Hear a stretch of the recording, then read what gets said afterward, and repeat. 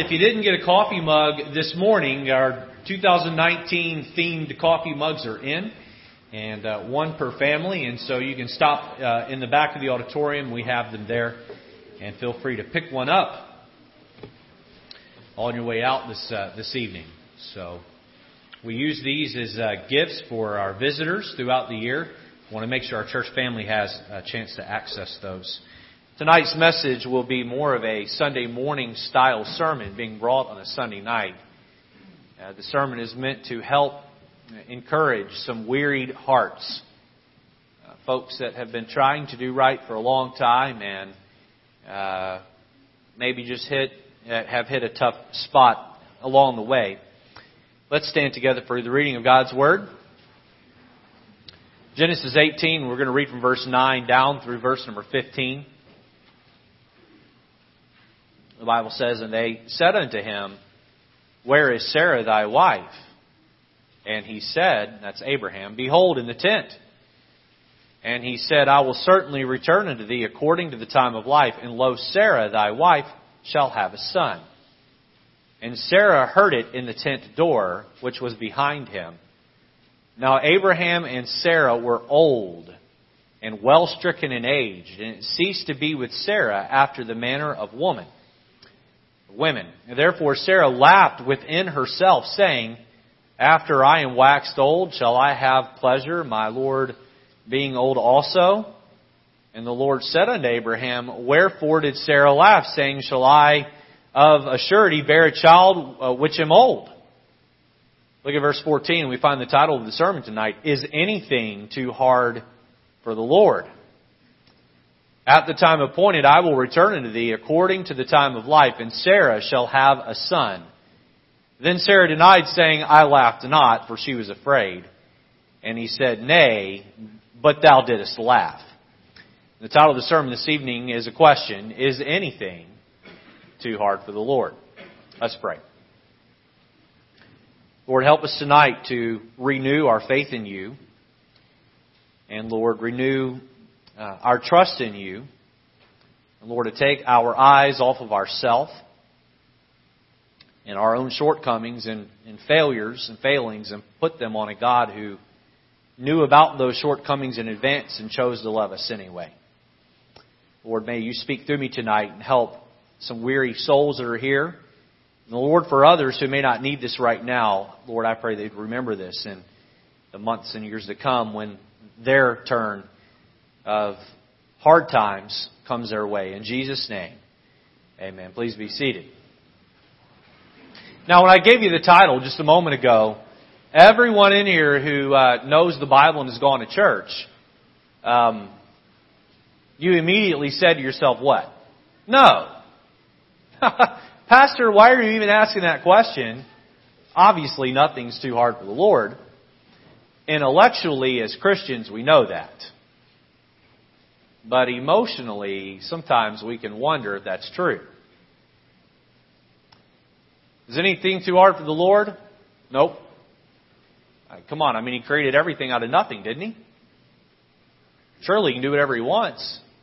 And I would say outside of sinning, there is nothing that God can't do.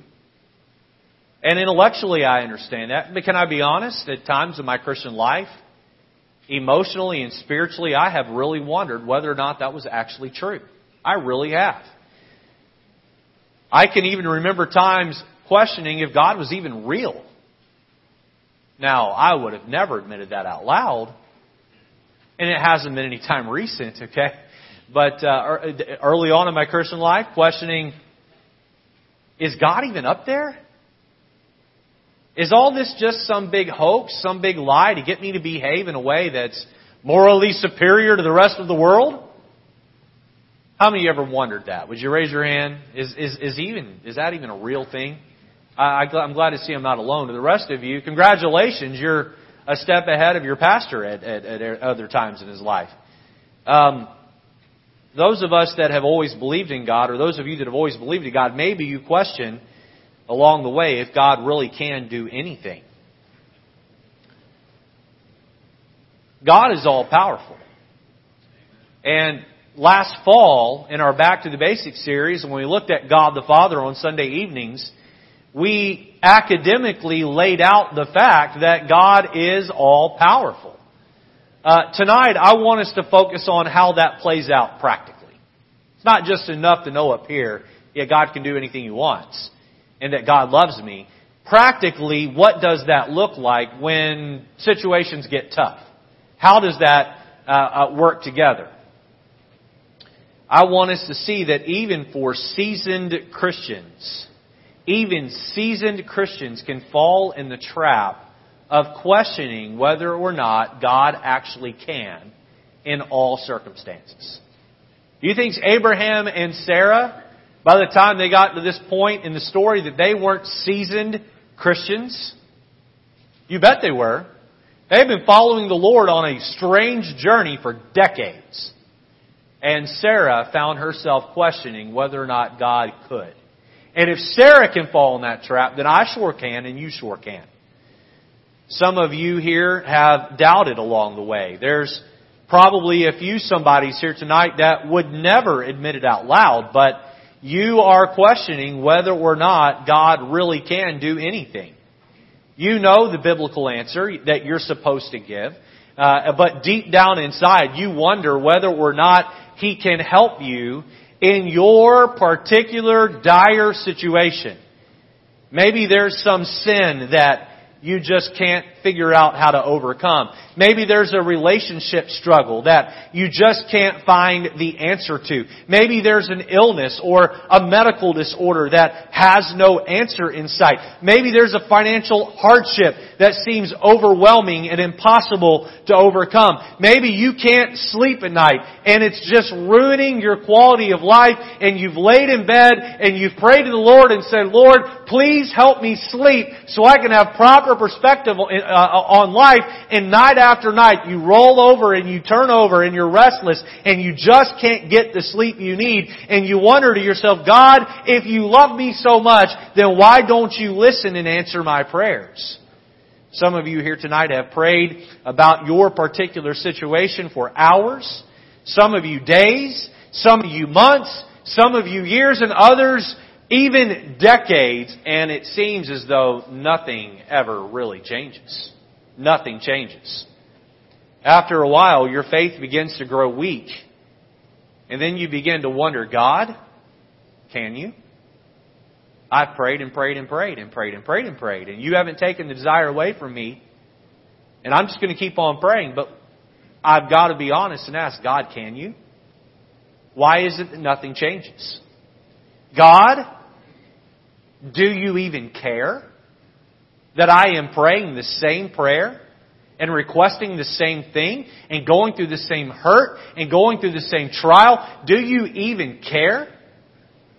God, have I hurt you or somehow disqualified myself in some way to keep you from even answering me? I believe tonight that faith is both believing and doubting, and then choosing to walk by faith while doing everything you can to ignore the doubt. Faith is trusting that God actually can do the impossible.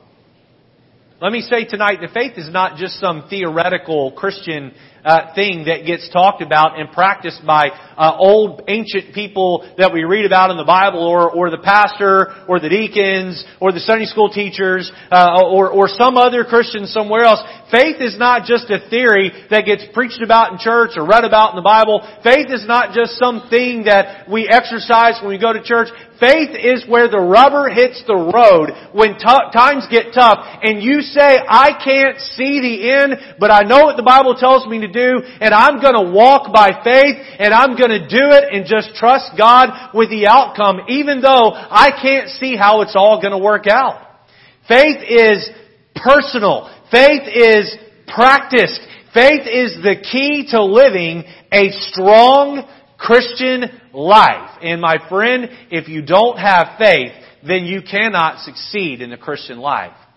I have to say tonight that I am glad that the God of the Bible is a God that can do anything.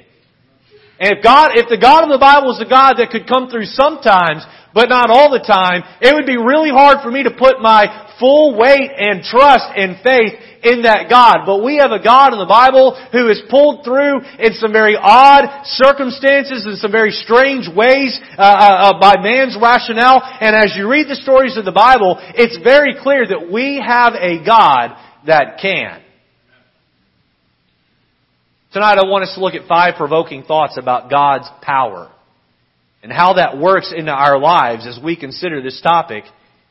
Is there anything too hard for the Lord? Number 1, fill out that outline given out to you there. I encourage you to do that. Number 1, notice Sarah's passion. Sarah's passion. Letter A, she wanted a child. She wanted a child. Look back with me at Genesis chapter number 11. Genesis chapter number 11 and verse 29. Abram had a brother named Nahor. Abram would later have his name changed to Abraham, and Sarai would have her name changed to Sarah. And commonly in church they're referred to as Abraham and Sarah, but much of the Bible, much of Genesis calls them Abram and Sarai. Abram and Nahor were brothers, and Abram and Nahor would get married and have and desire children. Look at 29. And Abram and Nahor took them wives. The name of Abram's wife was Sarai, and the name of Nahor's wife, Milcah, the daughter of Haran, the father of Milcah, and the father of Iscah. But Sarai was barren. She had no child. Now, why is verse 30 so important?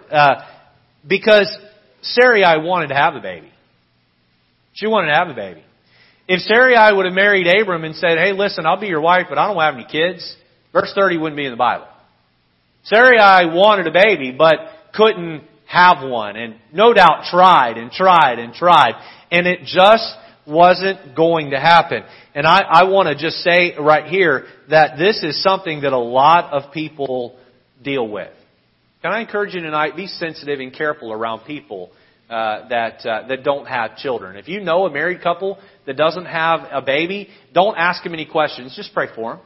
Just pray for them. Maybe they don't want one, but it may be that they do, and God's just not allowed them one. I've got a brother that lives in Chicago. He and his wife were here in church over the Christmas holidays, and he and his wife have been trying to have a baby since they got married, I guess 5 or 6 years ago. And for no apparent reason, God has just closed up his wife's womb, and she can't have a baby. And I have wept many tears with my brother on the phone, praying that God would open up the womb of my sister-in-law. I have wept tears with folks in this church and folks in other ministries, praying and begging God to open up the womb of a woman who wants to have a baby. Now, I know that for most of you here tonight, that is in no way applicable to you. Either you've had your children, or you have grandchildren, or you're beyond the childbearing years. But can I just say tonight that it may not be a child that you want, but God has put something in your life that you want. Maybe it's victory over a sin struggle. Maybe it's healing over a medical condition.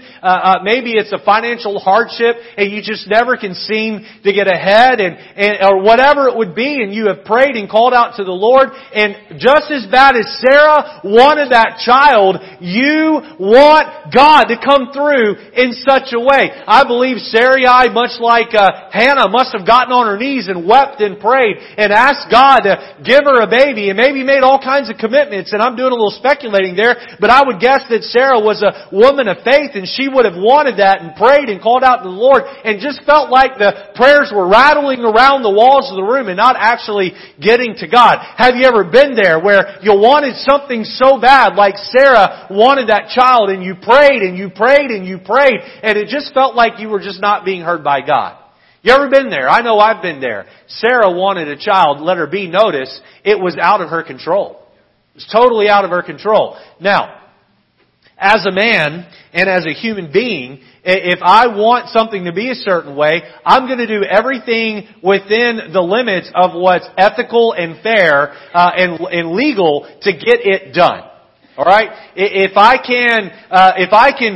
it's important enough to me, I'm going to go out of my way to make sure that it happens. And I'm going to give my whole self to it. Every bit, every energy. And if I want it done and I don't want to put my own energy into it, then I send Matthew to get it done. Amen? Maybe that's getting a drink out of the refrigerator. Listen, why do you have children? You have children so you can boss them around the house and tell them what you want done for you, right? That's why you have children. And and then that's why you have your grandchildren come over, right? So that they can do that for you. And I'm glad that we live in a day and age where we have a remote control that can change the channel from the seat. But I got to tell you, at this point in my life, it wouldn't matter. I'd just make Matthew change it if the remote didn't work. I like my environment the way I want it. I'm going to do everything I can to try to change it. But listen, there are some things in life you cannot change. You cannot change. Listen, if my brother could take $1 million, and he doesn't have it, but he'd probably go find it and get it and put that out there. If that's what it took for his wife to get pregnant, I'm sure he would go find a way to get $1 million or kill himself trying in order to have his wife be pregnant. But it's just not happening. It's out of their control. There may be some medical illness that comes into your life, and there is no amount of money that's going to heal you. There may be some hardship that comes your way, and no matter what you do, no matter how hard you try, you just can't get out of it. What you need is divine intervention, and that divine intervention must come in and change your circumstance. Well, for Sarah, we'll see here that she made a big mistake when she couldn't have a baby. Look at Genesis 16. For years they had been trying and not being able to have a child. So Sarah took matters out of God's hands and put them in her hands. Look at verse 1. Now Sarai, Abram's wife, bare him no children, and she had an handmaid, an Egyptian, whose name was Hagar. And Sarai said unto Abram, Behold, now the Lord hath restrained me from bearing. I pray thee, go in unto my maid. It may be that I may obtain children by her. And Abram hearkened to the voice of Sarai. And Sarai, Abram's wife, took Hagar, her maid, the Egyptian, after Abram had dwelt 10 years in the land of Canaan, and gave her to her husband Abram to be his wife. And he went in unto Hagar, and she conceived. And when she saw that she had conceived, look here, her mistress was despised in her eyes. Sarah had a lapse in faith. Sarah said, God, you're not working on my timetable, so I'm going to take matters in my own hand. I've got this servant girl, Hagar, that's been with us for many years, and she's loyal to me, and I love her. Hey, Abraham, marry her and see if God will give the two of you a baby. And then I'll take that baby out of her womb, and I'll make it my own. Well, as soon as that baby was conceived and it was obvious that Hagar was pregnant, oh boy, the jealousy began. That's what happens when we take matters in our own hands and we quit having faith. Now, I know that sometimes the lines can get blurred between where we must do the work and we must trust the Lord. And Pastor, am I supposed to work hard to make it happen, or am I just supposed to trust God to make it happen? And the answer, honestly, is both. But the answer is that you do the work while you're trusting God to use your work to get it done. And you do the work that's in line with Scripture. God's never going to have you break the law break the laws of the land or the laws of the Bible in order to accomplish what He wants. And this was totally out of Sarah's control, and she tried to bring it within her own control, and boy, she just made a big mess. Number one, Sarah's passion. Number two, notice God's promise. God's promise. Now, God had made a promise to Sarah to Abraham that Sarah was going to have a baby all the way back in Genesis chapter 12. Look here at chapter 12, verse 2. Abraham is told by God, and I will make of thee a great nation, and I will bless thee and make thy name great, and thou shalt be a blessing. Turn over to chapter 17 and look at verse 15. Now they've been traveling for quite a while and doing the work of the Lord, and as God's commanded them to do, so for the most part they've obeyed. They've made some mistakes along the way. Those are documented there in the chapters. But God comes down and reminds Abraham, listen, don't give up. Your wife is going to have a baby. Look at chapter 17, verse 15. And God said unto Abraham, As for Sarai thy wife, thou shalt not call her name Sarai, but Sarah shall her name be, and I will bless her, and give thee a son also of her. Yea, I will bless her, and she shall be a mother of nations.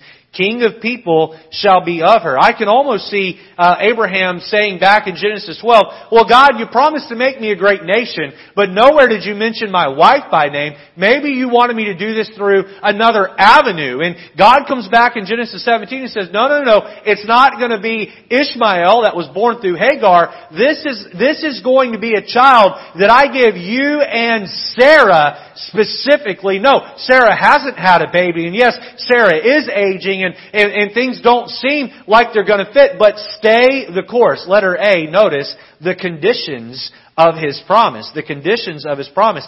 God told Abraham, I will give you and your wife a baby, but there's something that I want you to do to me. Look at chapter 12, verse 1.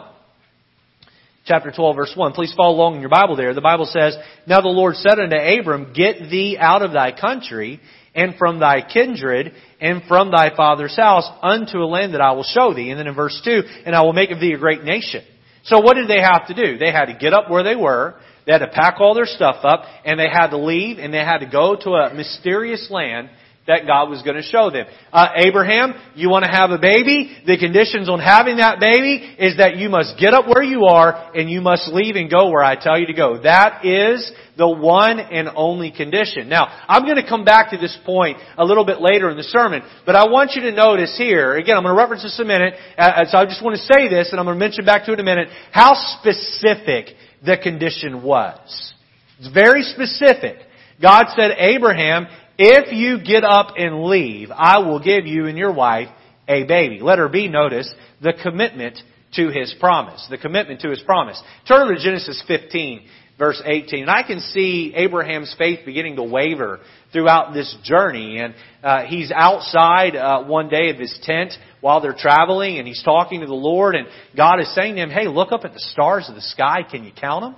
That's going to be how many children that that you have, not directly, but through your womb. That's how many people are going to be in the world. And do you see the grains of sand on the sea? That's how many are going to be born through your generations. And you need to trust in me. And God even went as far as saying, "Hey, look, let me show you how serious I am." And He had Abraham take some animals and cut them in half, and sort of a weird process, but laid them on one half from the other down the way there. And God came and His Spirit moved in between those as a covenant to Abraham, saying, you have my word that this will happen. That is called the Abrahamic covenant. Look at chapter 15 and verse number 18.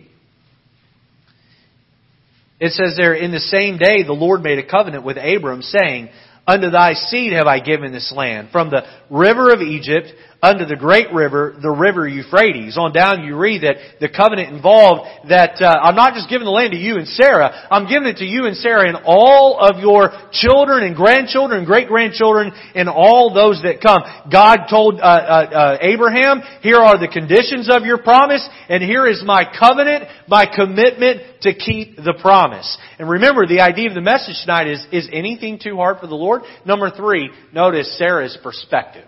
Sarah's perspective. Now, there have been times where I've gone to work for somebody and they've taken advantage of me. I've shared some of those stories in church. I won't rehash them, but I've been taken advantage of by people in my married life. I've been taken advantage of by telemarketers on the phone years and years ago when I first got married and I was young and dumb. Okay, I've gotten to a place where I am skeptical. I look at things with an eye of skepticism, but I'm sure you do too. I know you do because I watch you watch me preach every week, so I know that's true. Okay, I say that tongue in cheek, but I'm not the only one that's grown skeptical. My wife has grown skeptical at times, and you know the old adage: if it's too good to be true, it's probably what? Too good to be true, right? You guys don't know that adage. I can tell. You didn't really respond. Or that or you're sleeping. Either if it's too good to be true, it's too good to be true. And there have been times where I've come home and said to my wife, yeah, the boss says I'm going to get a raise in 6 months. And she goes, we'll see. I don't know about that. Or I'll come home and say, hey, if all of this lines up like this, we're going to be able to buy this at this point. And she says, well, We'll see when we get there if it works out that way. And I'm thankful for a wife that helps keep me measured and balanced, and all that is very important. And there's times where I act as that balance to her. And I can see that Abraham would go out and he'd talk to the Lord. And God would say to Abraham, He'd say, "Yep, your wife's going to have a baby." And He'd say, "All right. You sure, God?" "I'm sure." "Are you really, really sure?" "I'm sure." And Abraham would go back in the tent. He'd say to Sarah, he'd say, "Had another conversation with the Lord again." "Yep, How'd that go?" "Oh, it went great." "What did He tell you?" "He said you're going to have a baby." "Yeah, He said that the last 20 times you talked to Him. But I'm not pregnant." And I can see a layer of skepticism beginning to grow in Sarah's heart. Now, I'm going to give you Sarah's perspective. And this first one, I'm going to be totally honest, is speculatory on my part. The next two I'm going to give you some Bible verses on, but I believe that some of you here can relate with this first speculation, and I think that maybe you can see where I'm getting the speculation from. Letter A, maybe God forgot us. Maybe God forgot about me. Maybe He just forgot about me. God, You made this promise, but it's not really playing out by my expectation. And not only has it not played out by my expectation, but my expectation was passed years ago. Well, God, maybe You just forgot about me. I'm not going to ask anybody to raise their hand tonight, but I wonder how many of you feel that way right now. Maybe some of you here have felt that way before. I've prayed and prayed and prayed for something that I believe is scriptural. I believe is in line with God's will. It's not working out. It's not working out.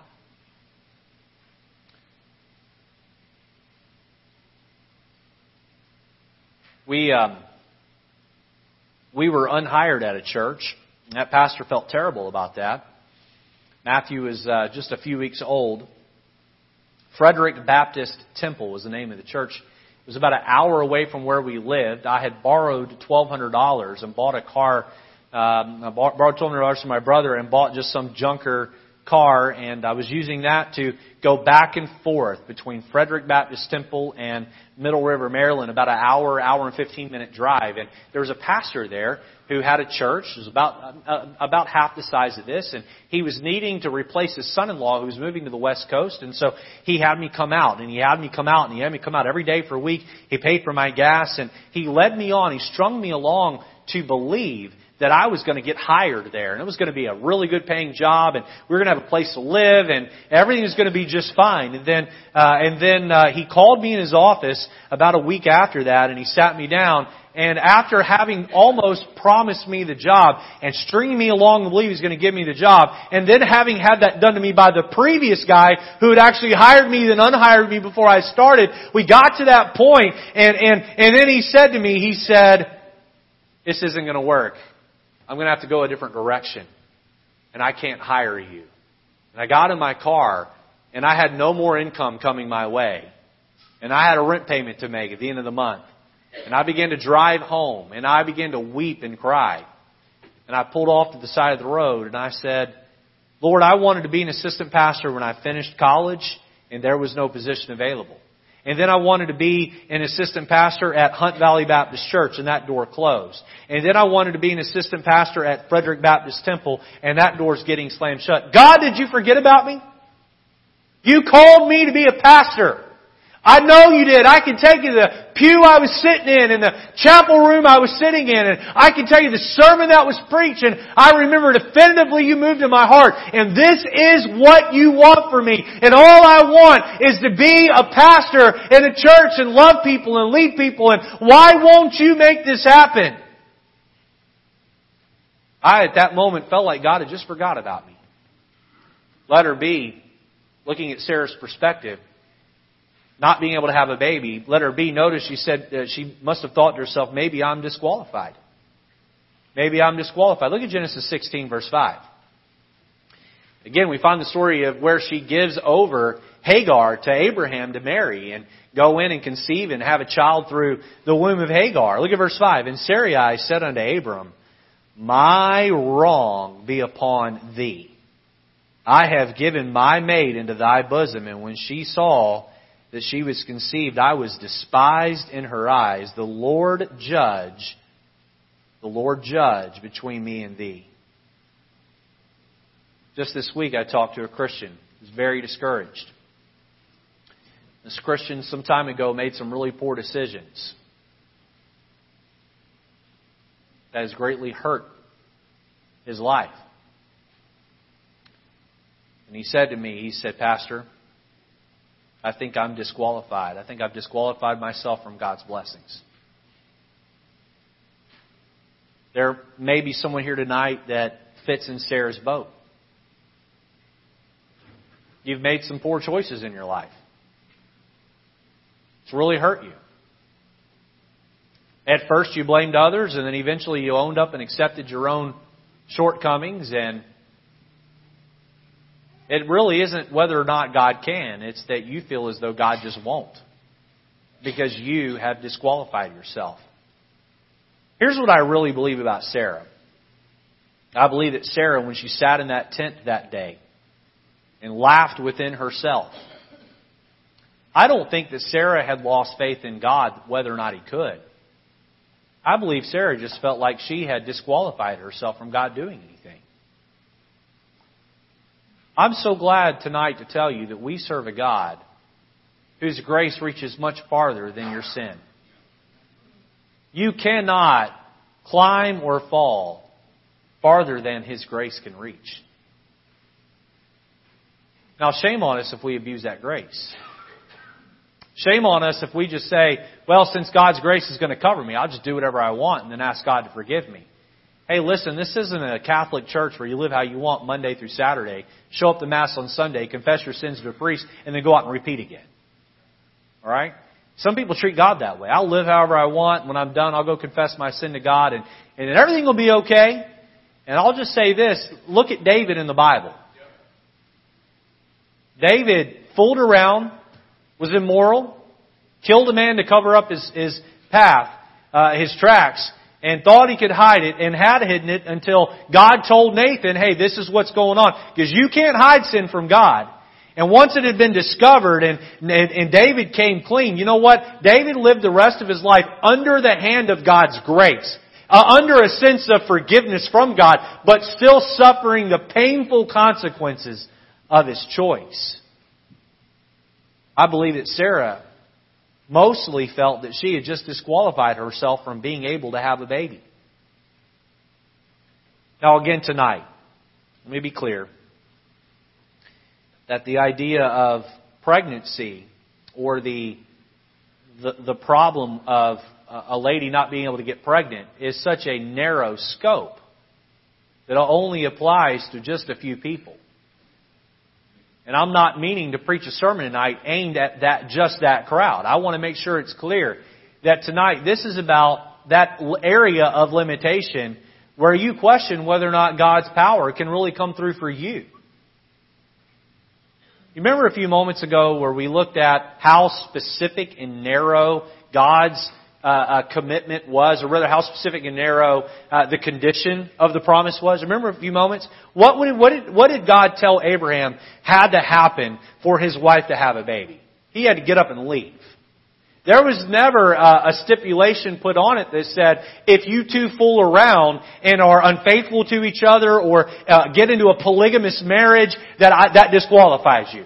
And what you've got to do, my friend, is you've got to take the Bible promise by promise, and you've got to do your part, your end of the condition, and know that God's going to come through. Hey, did Abraham and Sarah get up and leave Ur the Chaldees and go to a land that God had showed them? You betcha. That meant God was obligated to come through. And Abraham and Sarah had taken their eyes off of that one thing and felt like maybe that they had just been disqualified. And I'm here today I'm here this evening to tell you, if you'll do your part and you'll keep your end, God will come through for you. You say, well, Pastor, you don't know what I've done. You don't know where I've been. You don't know about the bad decisions I've made. And you don't know how awful my life has been. I'm going to tell you right now that today is the first day of the rest of your Christian life. You get up today and you begin to follow the promises in God's Word and keep the conditions of those promises. you begin to sow the seeds of living a life of righteousness, and I promise in time, you will reap a field of goodness from God because of that. You will begin to reap a field of those promises coming to fruition. And Sarah said, maybe I'm disqualified. Let her see. Notice, she said, maybe her perspective was, maybe God can't. Maybe God can't. Go back to Genesis 18 and verse 9. And they said unto him, by the way, there were a group of angels that came down. One of them, I believe, was an Old Testament appearance of Jesus, accompanied with a couple of other angels. And they came walking up and to where Abraham and Sarah's field, or tent was rather. And so they're sitting outside and they're eating a little meal together, Abraham and these angels, one of them being Jesus in the Old Testament. So the they is the angels, okay? And they, the angels, said unto him, where is Sarah thy wife? And he, Abraham, said, behold, in the tent. And he said, I will certainly, this would have been the Lord speaking through that angel, I will certainly return unto thee according to the time of life, and lo, Sarah thy wife shall have a son. Now, do you know how preposterous this sounds? Sarah's an old woman by this point. Sarah had gone through all of the changes of life that go on with moving out of the childbearing years into the years where you no longer can have a child. All of those physical changes had happened. Sarah wasn't, in her mind, ever going to have a baby. That ship had sailed a long time ago. So to have this stranger come walking up and sit on a blanket outside of her tent and tell her husband that, your wife is going to have a baby, that sounded preposterous to her. Sarah thy wife shall have a son, and Sarah heard it in the tent door, which was behind him. Now Abraham and Sarah were old and well stricken in age, and it ceased to be with Sarah after the manner of women. Therefore Sarah laughed, not out loud, laughed within herself, saying, after I am waxed old, shall I have pleasure, my Lord also, or being old also? I think Sarah had not just gotten through a place of, I'm disqualified, but it's possible Sarah had even gotten to a place of just saying, I don't think God can. I just don't think God can. Is God really as powerful as He says He is? Now again, I believe there is this tug of war that goes on between our intellect and our emotions. We know God can do anything, but when push comes to shove, emotionally, sometimes we question that. And I think it had gone from Sarah's emotions up into her head, and she just said, nope, the idea of me having a baby is gone. And I got to say, Sarah, no, God promised that you would, then you need to stay hopeful. Let's move on and notice next, number 4, God's plan. God's plan. Here's what I want you to get from the message tonight. Letter A, He wants your faith. He wants your faith. Do you know why God does these type of things to people? He's just trying to grow your faith. I can take you back to that story where that pastor unhired me, and then I went and interviewed with his friend up the road, and he strung me along, and then at the last minute, the door slammed in my face. I'll quickly tell you the rest of that story. I don't think I've shared this with the church before. I just want to show you the hand of God, all right, and how God wants to grow your faith. We were facing a lot of uncertainty. Everything had lined up perfect for us. We were finishing up our apartment lease in May. I was finishing up my school contract in May. And Matthew had just been born. I had been hired at that church one day prior, and we were going to start and not miss a paycheck. Then that pastor went and unhired me, and then he sent me up the road to his buddy, and he strung me along, and then he, at the end, shut the door and didn't hire me. And he had told me, I'll pay you for 2 weeks while you find a job in the ministry. This was the guy that unhired me. And then after that, you're on your own. And so we were coming to the end of the 2 weeks. In order for us to stay in that apartment, I had to sign a month-by-month lease, which was 115% of the original year lease. So our rent payment went from like $900 a month up toward $1,000 a month, and I didn't have any income to pay this. We were living on a shoestring budget and even going into some credit card debt because our income was lower than what we were making. And so, or rather, the outgo was less than our income. And so we were living on basically nothing. And so we were really at our wits' end. And I remember we needed $300 to be able to pay our rent at the end of the month. And we were $300 short from being able to pay our rent at the end of the month. And I looked at my wife and I said, I don't know what I'm going to do. I'm going to go out and look for a job. But even if I get a job, by the time I get that first paycheck, we're not going to be able to do it. Now, mind you, I was brand new to the ministry. I'd never been a pastor in a church. No one knew who I was. I was a nobody, nothing in the grand scheme of preachers. And it shouldn't have worked out for me to be able to get a preaching engagement. And lo and behold, my phone rings from Bethel Baptist Church in La Plata, Maryland, around the corner from Waldorf. I know nobody around here would know where that is, but I got a call. I'd never heard of this church. They never heard of me.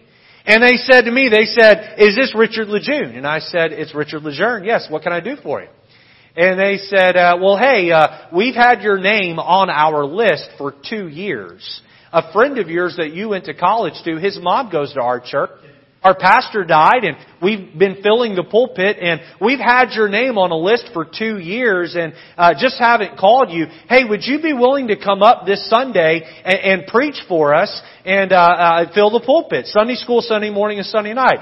And I looked at Angela and I said, let's do it. I told him, I said, I don't have the gas money to get home. I can get there, but I can't get home. So we hopped in the car. They put us up in a hotel, and we went in, and I preached Sunday school. I preached Sunday morning. I preached Sunday night, and I was a raw rookie preacher if I ever was one. And I got in the car after Sunday night, and they had handed me a check, which was a love offering, and I gave it to my wife. And as we're getting ready to pull out of the parking lot, I look over at her as we're pulling out on the street from the parking lot, and she's got the check stub open, and tears are running down her cheeks. And I said, well, what's it say? What's it say? And she said, she couldn't talk. She just so choked up she couldn't talk. So I pulled the car off the side of the road and I reached over and I ripped it out of her hand and I looked at the bottom of the check stub and it said, Sunday school, $100. Sunday morning, $100. Sunday evening, $100. Because you were a blessing, $100. They gave us a check for $400 when we needed $300 to pay our rent. We were able to go home, cash the check, buy some groceries and tithe, and pay off our rent. Because God in heaven was looking for us to be faithful. And in that journey of uncertainty, in that journey of wanting something really bad, of being in the ministry, God said, I'm going to give you a little taste of it, and then I'm going to pay your bills because you're my child and I love you. My friend, tonight, what God was trying to do with Sarah in this journey of not being able to conceive, God was saying to her, hey Sarah, I want to know something, Sarah. Where is your faith? To you tonight, I don't know what your problem is. And that holdup where God just isn't coming through in your timing and expectation. Maybe you're beating yourself up over past mistakes. Maybe you've just thought God has forgotten about you. Maybe you just feel as though God can't. And God is saying in heaven, I absolutely can. And I'm holding back answering your prayer because I don't just want you, I want your faith. Look at Genesis 18:14. And notice the question from God after Sarah laughs within her heart. He says, is anything too hard for the Lord? At the time appointed, I will return unto thee. God was saying here, hey Sarah, it's not about your timing, it's about my timing. At the time appointed. That word appointed is the same word for appointment. Hey, it's on my calendar, God was saying. I've got it scheduled. I know the day you're going to get pregnant. Sarah, when that time comes, hey, it's going to work out. Not on your schedule, but on mine. Now, can I tell you something tonight? Sarah learned her lesson. Sarah learned to have faith. Hebrews 11:11 says, through faith also Sarah herself received strength to conceive, and she delivered of a child when she was past age, because she judged him faithful who had promised. I believe that challenge in that tent today. Sarah changed her mind and said, Lord, I will believe that you can. Let her be. He wants your fellowship. Go back with me to Genesis chapter 12, verse 1. And I'm going to point something out that I believe a lot of people just look over when they're reading through the Bible, especially the Old Testament. And I think you'll pick up on it here in just a moment. We're going to move quickly through several verses. Genesis 12:1. Notice the Bible says, Now the Lord had said unto Abram. Look down at chapter 12, verse 7.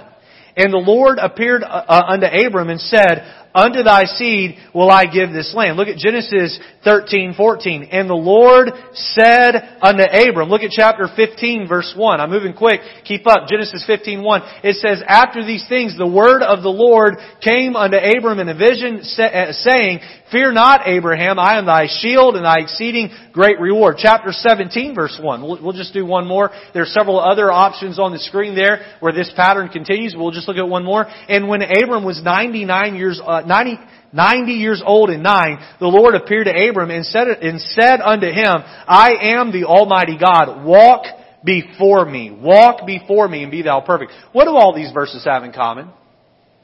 God spoke to Abraham. God spoke to Abraham. You know, what was the first point of the message? You got it in your notes there? Sarah's what? Sarah's passion.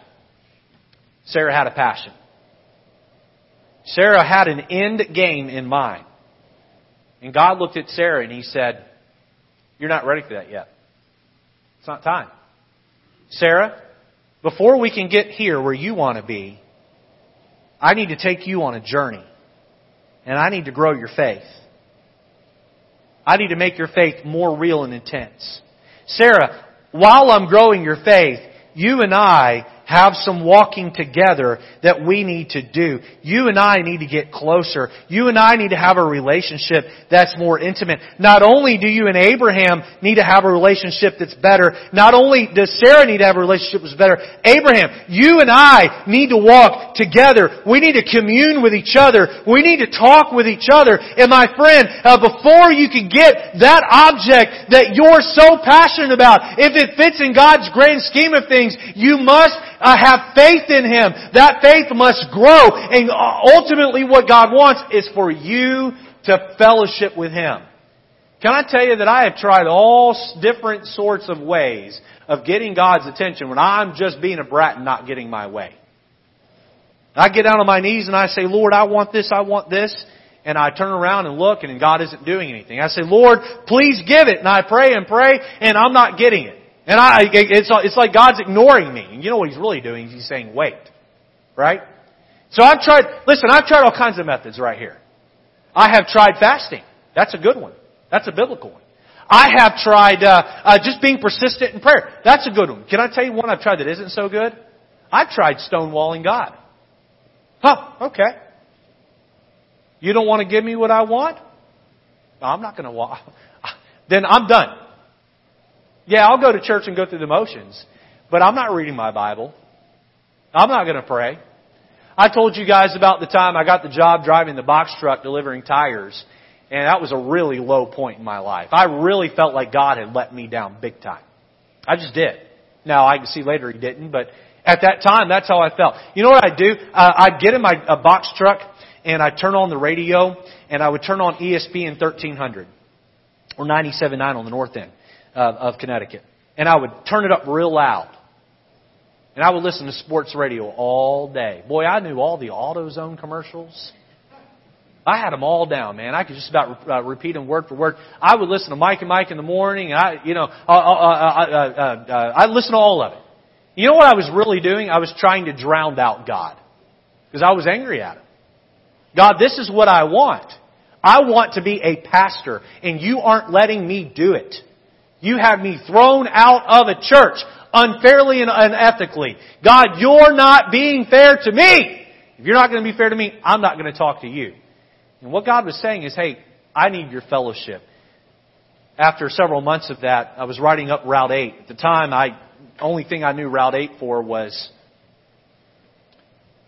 just a road I drove up to take exits and throw tires off the back of a truck. That's all it meant to me. I had no idea it would be a road I'd travel up and down every day to go home from the church I'd pastor years later. I'm riding up Route 8. I must have been up somewhere near Seymour, Ansonia. The Lord got the best of me. I pulled my truck over on the shoulder. I turned ESPN off. I put my head down and I began to weep. And I said, Lord, I'm sorry I've stonewalled you. I'm sorry I've cut my walk off with you out of anger and frustration. Lord, it isn't that you can't or that you won't. It's that you want me. You want me. Some of you here tonight may be stonewalling God in your own way. You've just put it in cruise and you're going along. Can I tell you, don't do that. God's going to give you what He wants in the right time. But on that journey, He wants your fellowship. He wants your fellowship. Number 5, notice God's power. God's power. I'm going to give you what seems to be a paradoxical A and B here, but I think after we look at some verses, you'll understand it. Letter A, notice God's limitless power. God's limitless power. Look at Genesis 21 and verse number 1. And we get the happy ending. They all lived happily ever after type ending. Genesis 21. And the Lord visited Sarah as He had said. And the Lord did unto Sarah as He had spoken. For Sarah conceived and bare Abraham a son in his old age, at the set time of which God had spoken to him. And Abraham called the name of his son, which was born unto him, whom Sarah bare to him, Isaac. By the way, you know what the name Isaac means? It means laughter. I love that. Isn't that great? Sarah laughed in her heart, and she turned around and named her son Laughter, for it had a double meaning. Look down at verse 5. And Abraham was 100 years old when his son Isaac was born unto him. Now, if you study out the passage, you learn just Genesis 12 all the way through. You learn the age difference in Abraham and Sarah. So if Abraham was 100 years old, Sarah would have either been 90 or 91, depending where in the year it was. Now, a 90-year-old giving birth? That's pretty weird, right? Let's see. Who in our church is 90? Does anybody know? Maxine, I think, is 91. Can you imagine Maxine had a baby? It'd be crazy, right? Maxine came in and told everyone, I'm pregnant. Now, I understand that they lived to be quite a bit older back then. I did some math. Proportionately, I believe Sarah was 147 when she died. And again, the ages of life were tapering down. Proportionately, it would be equivalent to a lady who is 60 today having a baby. Now, that's a little less weird, right? I won't ask who near 60. Someone's going to get their feelings hurt.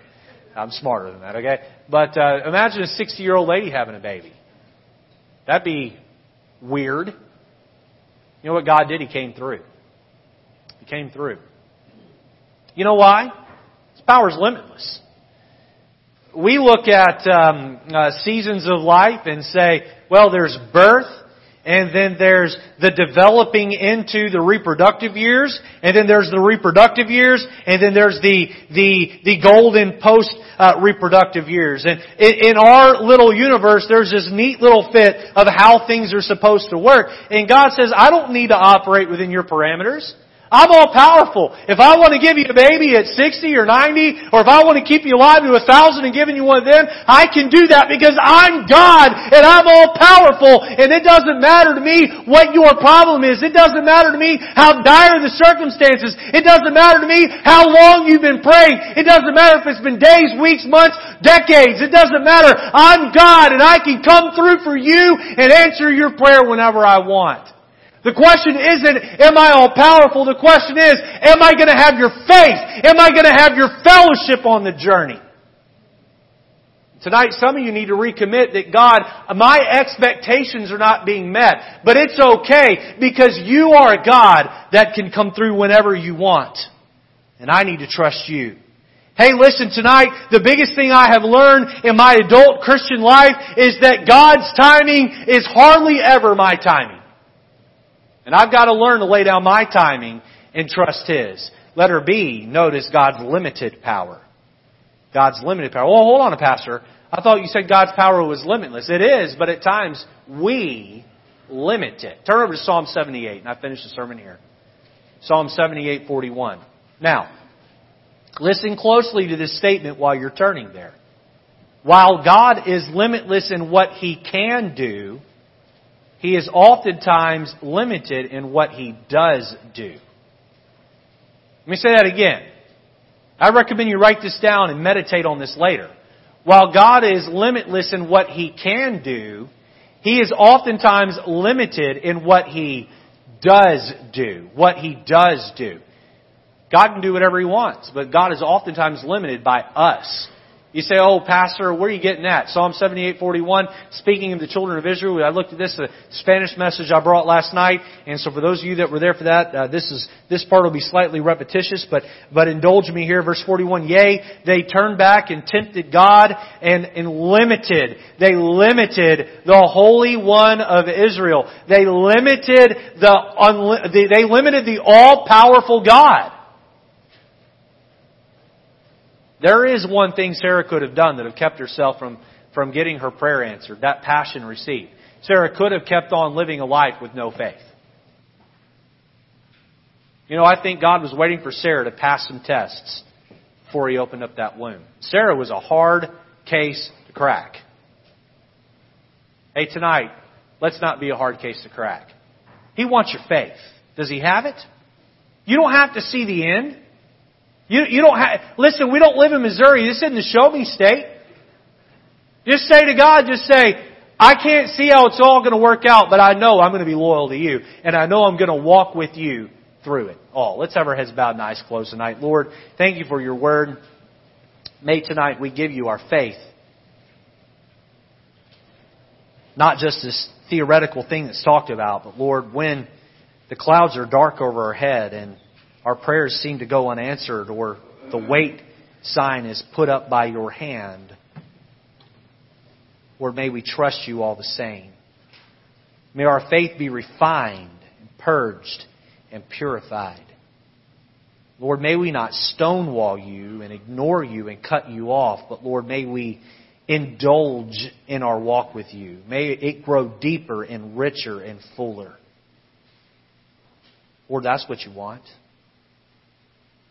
That's what You want from us. So may we be quick to give that to You. In Jesus' name, amen. Let's stand to our feet with our heads bowed and eyes closed. The altar's open. How about it tonight, Christian? Is there something that you've been